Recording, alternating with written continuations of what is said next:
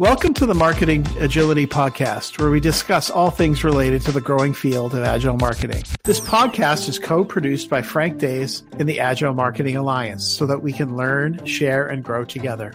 I'm Frank Days, and I'll be your host for today's episode. We have the great pleasure of speaking again with Richard Delahaye, the Vice President of Marketing at Barracuda MSP. When we last talked in late 2015, this was soon after his employer Intronis was acquired by the cybersecurity company Barracuda. Richard, welcome back to the podcast. Thanks, Frank. I'm excited to be here. In this episode, we'll talk about how Richard and his team have evolved their Agile practice over the last 8 years and how he's building an Agile culture. Well, let's get started. Well, Richard, it's been a while, right? What's new professionally for you since we last talked? For me, big things that have happened in the past 8 years. Intronis getting acquired by a cybersecurity company means that now we're in an industry where we're sort of headline news. I mean, we don't want to be headline news as a company, but cybersecurity is headline news.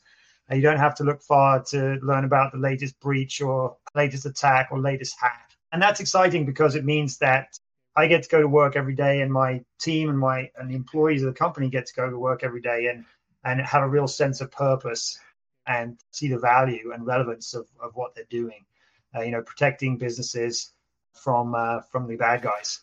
For my part, I also got a promotion. Previously, when we last spoke, I was responsible for Americas only, but now I'm lucky enough to be leading a fantastic team of about 20 marketers worldwide, including some fantastic directors who are leading in-office and remote teams globally and crosses almost the whole gamut: digital marketing, content, field marketing, demand generation, operations, product, and a little bit of creative in there as well. And then I think professionally, in terms of what I'm involved in addition to all that good marketing stuff, increasingly been involved in more company-wide projects. So with some of the acquisitions that we've done, those projects have ranged from, smashing a handful of Salesforce instances together, which was lots of fun, and sort of plugging Marketo into that. And we're doing some exciting stuff there. And for anybody who's been part of projects like that, you know that the work is never done. And so, continuing to make improvements. And for me, it's been a really interesting way to learn more about the business. So I try and broaden my horizons beyond just marketing. Sounds like a much bigger footprint and a much bigger organization, right? It's great. It's one of those things where, in fact, I think it was you, Frank, that told me, in your career, you can become a specialist and you can become the best in the world at one thing, or you can become a generalist and be able to sort of add value at a higher level and a broader level in the company. And certainly it's been fascinating seeing how some other parts of the company work and other departments. So can you share a little bit how Agile has evolved in your team over that time period then? As you and I have chatted about many times, my kind of brand or flavor of Agile is certainly one with a small a, or as I sometimes like to call it, Agile light. But there are still some really important aspects of Agile which I cling to and try and instill in my team as well. So I think the first one, and when you think about where Agile came from, it's about understanding that things are always changing.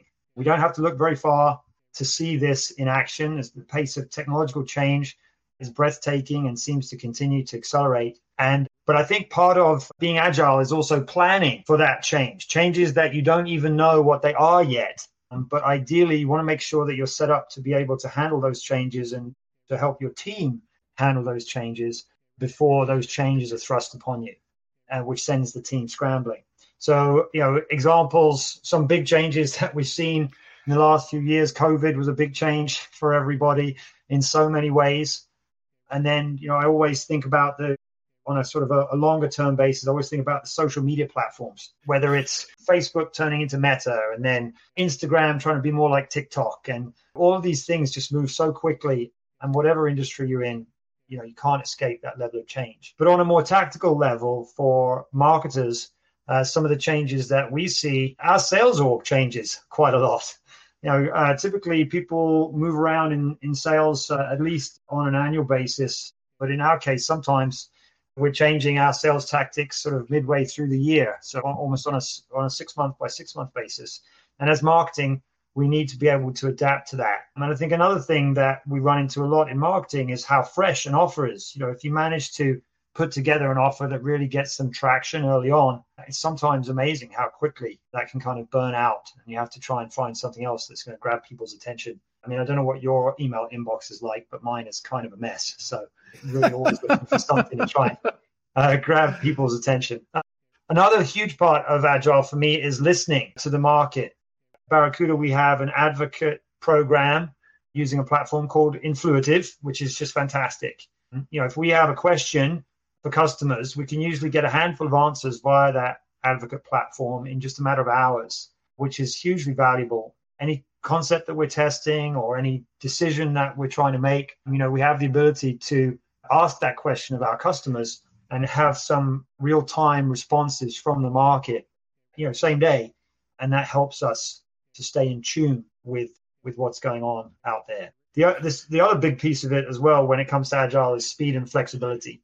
So one of the things that my boss likes and that our sales leaders like is how quickly Agile allows us to move and spin up new stuff. So if there's a new opportunity, a new campaign, we're able to get it out into the field as a test or a pilot pretty quickly, and then scale it up if promising.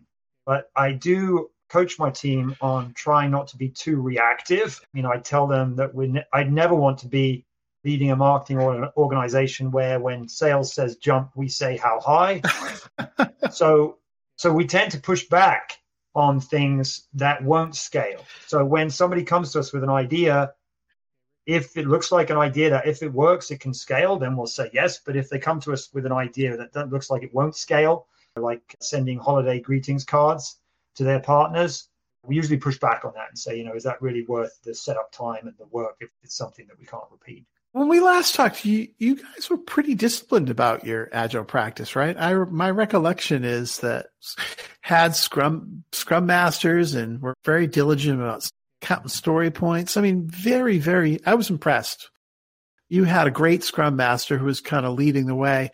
How has that changed now that your team is bigger and you've got a, more global footprint and all that? Yeah, that's a great question, Frank. And I think actually it's interesting you mentioned the team getting bigger, right? Because I think the best way that I can describe this is actually there's a kind of another thing, that's changed in my life over the last few years is that I now have kids. And for anybody who's listening who's also a parent, then this might ring true for you. So as your team gets bigger, then you have to find ways to deal with new challenges. And I always think it's funny when you think of those shows, the home improvement shows like HGTV and Property Brothers and stuff like that. And whenever they do a kid's room, it always has something like love or creativity or beauty or something like that plastered across the walls. And what we found as parents is actually if we designed our kids' rooms with a logo like that, it would just say, whatever works. So I think that's part of the reason why our Agile has changed a little bit at the company is just because, we found that through growing pains, then what I try and coach the team on is let's just do whatever works. So I think a couple of big things you mentioned, we had a very keen Scrum Master who left.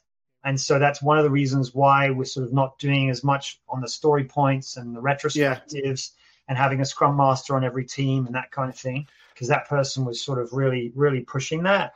But I think another thing is as the team has grown and we've added more layers into the marketing org, then I try not to be so prescriptive with the team about how I want them to operate. And they also appreciate that. They don't want me kind of coming in every day saying, why aren't we managing things this way? Why aren't we doing Scrum by the letter? And so I think those things really are some of the main sort of reasons why we're not quite doing it as diligently as we were when we last spoke. But at the same time, the team has also made their own innovations in terms of focusing on the flexibility and the speed and the agility that they want to move with. So on the technology side, we've played around with some platforms like Trello, Wrike, Monday.com, and a new one that I became aware of just recently is Miro for managing projects and expectations with other team members. We've had some great success with that. I think Monday.com is one of the ones that the team likes the most. It's great for transparency. It's great for managing that workload. But then another one that I mentioned, Miro, I really like it. I've only started using it in the last couple of months. And it's sort of like a giant virtual pinboard or whiteboard where you can easily kind of zoom in and zoom out. And I love that because of the visual aspect of how all the information is arranged. So if you think about, Agile with your Post-its and moving your Post-its from started to done, you can sort of take that to the next level with a platform like Miro, where you can just throw anything that is relevant to the project up on that project sheet, and everybody gets a picture of what's going on. But one thing that I really want to emphasize here is, however you're doing Agile, if you're really sticking to it in the more stricter sense, or if you're just doing it maybe a little more loosely like we are, the data side of things and the measurement side of things is so vital. Because being speedy, being flexible is one thing. But alongside that flexibility, I think it's so important that you have some process put in place so that you can actually tell what's working and what isn't. Because if you can't do that, then you sort of end up chasing your tail, right? Because it's always the flavor of the month. What does this sales leader want to do? What does this sales leader want to do? Oh, yeah, we can do that. But if you can't actually tell if it's working, because you don't have the measurement and the campaign structure and everything in place, then it starts to work against you, because you value that flexibility and you value that speed. But if you can't say, actually, no, we're not doing that anymore because we've measured it against the benchmarks and it's not working, then you end up spreading yourselves too thin, and that's then counterproductive, and it's demotivating for the team. Absent that data and the measurement, it often ends up being a circular conversation that I have. I think it's the old, hey, we did this trade show this year. The sales rep is hounding us, hard sell to sign up for next year because there's going to be no booths left. And absent that data, you're really just grasping in the dark. And right. Yeah, without that data and without that intelligence, it's hard to be agile and make intelligent decisions in real time. The more responsive you are, then the more people will ask you for things. And so to be some checks and balances there, so that, you don't just end up with everybody working flat out the whole time. Yeah. Really moving the needle. There's some clear priorities, right? At the epic level, maybe. I mean, that's been one thing I like to try to do. And it's a discipline that I fall out of periodically, is having a meeting every 2 to 4 weeks where you get your multiple Scrum teams together to look at epics together and kind of do that. If we were doing something like Scalable, Agile, Safe or something like that, then you have some rituals that are more common at that higher level. But when you're kind of in a tweener state like where you are or where I currently am, those big rituals don't always, or maybe a little bit too much overall. Hey, can you share a little bit how you describe the Agile culture of your team? As I sort of mentioned a little bit earlier, I think one of the big things is it helps the team to embrace change, because we're all facing so much change in our personal lives, in our professional lives. And so by emphasizing speed and agility, then it helps everybody sort of not to cling on to doing things the way we used to do them, and instead looking for new opportunities and looking for ways to pivot quickly in order to find ways to improve or to sort of seize new opportunities in new markets. And I think something else on the culture side that's really important is we have company values. We have a set of company values that we talk about a lot. And one of the most popular one of those is succeed together. And I feel that having an agile approach really helps people to collaborate. Everybody has their tasks that they have to get done, but it's sort of, it sows that seed of that willingness and preparedness to pivot when there's a need or there's an opportunity. And I think that makes it an exciting environment to work in. And something that I've been talking to a lot of my team about is almost the idea of having things in 3 buckets, where you have one bucket, which is the work that you're doing right now, the work that is you plan to do as part of your sprint. And that's what you're going to be working on in the near future. But then, as everybody knows, you have another bucket, which is all the work that you would like to get to, if that work that you're currently doing is something that you can get done quickly or more quickly than you're expecting, or if maybe something you can delegate or something somebody else can take off your plate. And so there's that other bucket where if you had time, then those are all high value activities that you would like to do. But then I also try and coach the team on, you need to have an empty bucket, because inevitably somebody's going to come along and drop something in that bucket. And it may be that you have to bring it into what you're currently doing and push something else out. Or it may be that we have to drop everything and all get together and work on what just landed in that bucket. But also sometimes when somebody drops something in your bucket, you say, hey, you dropped this. What do you want me to do? Here are the things that I'm working on right now. Here are the priorities for the team.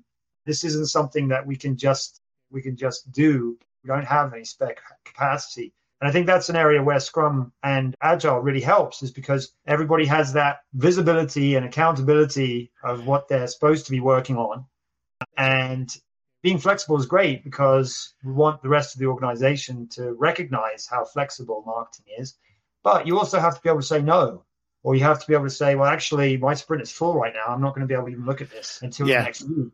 And, I know this isn't always a popular thing to say with somebody outside of marketing, but everybody in marketing knows this. Sometimes when somebody asks you to do something and then you can tell them no in a way that, doesn't get on their nerves or doesn't feel like they're not being listened to, sometimes that thing just evaporates over time. Funny how that happens, right? Well, all of a sudden it's not important anymore. And that is the reality that we live in, right? And I don't share this very widely outside of marketing circles, but with my team, I coach them on that a lot, which is that this may seem like the most important thing in the world right now, but actually, if it really isn't that important, then you might find out that it's even less important than you thought it was. Yeah. So any cultural clashes between, I'll say, the forces of evil in waterfall land versus the good guys over in Agile land? So this is funny. So I learned a phrase, or a word, I should say, a few years ago, working on some of these bigger infrastructure projects. And this was talking to an engineer, actually, because, of course, Agile really started in engineering, right? And we adapted it for marketing. Right. And he talked about Agile fall. And so Agile fall, in his mind, is worse than either waterfall or Agile. Because at least with waterfall, you have some structure, right? And everybody knows what they're supposed to be doing. And maybe the project will take longer than you expect, and what you produce may not be the best, but at least there's order. And then Agile is some degree of certainty. Exactly. And then with Agile, right, you're treating what you're working on as a living, breathing entity. You're gathering real-time feedback. You're making changes on the fly. You're sort of splitting the work up into small chunks. So with all the benefits that provides, but I would say Agile is worse in many ways than either of those. I'm not familiar with that term, but I'm going to now use that. That's a great one. That is a great one. Well, Richard, this was amazing to catch up with you again. The question we often ask guests, and I think we probably asked you this question back in 2015. Any advice you have for someone who's getting started and trying to figure it out? Yeah. Agile, you asked me the same question actually last time we spoke, and I think I don't know if my answers really changed that much. I think having somebody like I did back when we last spoke, who's really into the details of it, and can help really drive the team's adoption of it. If you can find somebody like that, then that's a great way to get into it. But I think if you don't have that person, then, I would suggest talking to your team about it and saying, asking them what they know about it, asking them what they have experienced regarding Agile. And usually somebody will say, well, we did my last company and maybe it worked for this reason, or it didn't quite work for that reason. And then if you can get that conversation going, then I would absolutely encourage you just to focus on how can you be more flexible? How can you be more responsive without being reactive, if that makes sense? Yeah.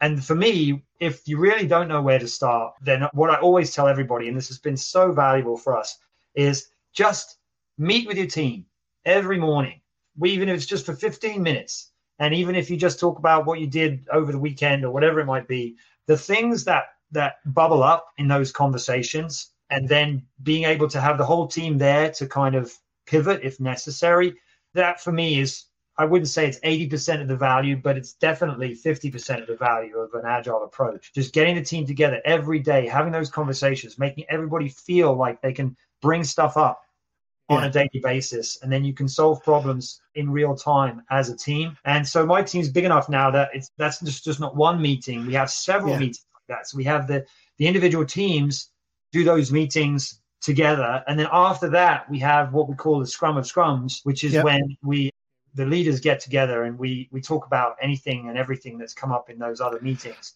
And for me, if you just do that, then you're already on the road to being a more flexible and more agile marketing organization. Well, Richard, thank you again, as usual. Deep, thoughtful insights, and always great to just catch up in general. As a reminder to our listeners out there, you can find old episodes of the Marketing Agility podcast, including Richard's from 2015 at agilemarketingblog.com. If you'd like to tap into all the amazing resources of the Agile Marketing Alliance, stop by and sign up for the Agile Marketing Alliance. Their membership is growing and there are more resources going online. Thank you, Jim and Melissa, for making that happen. And thanks you again, Richard, for joining us. And thank you, everyone. And please stay agile.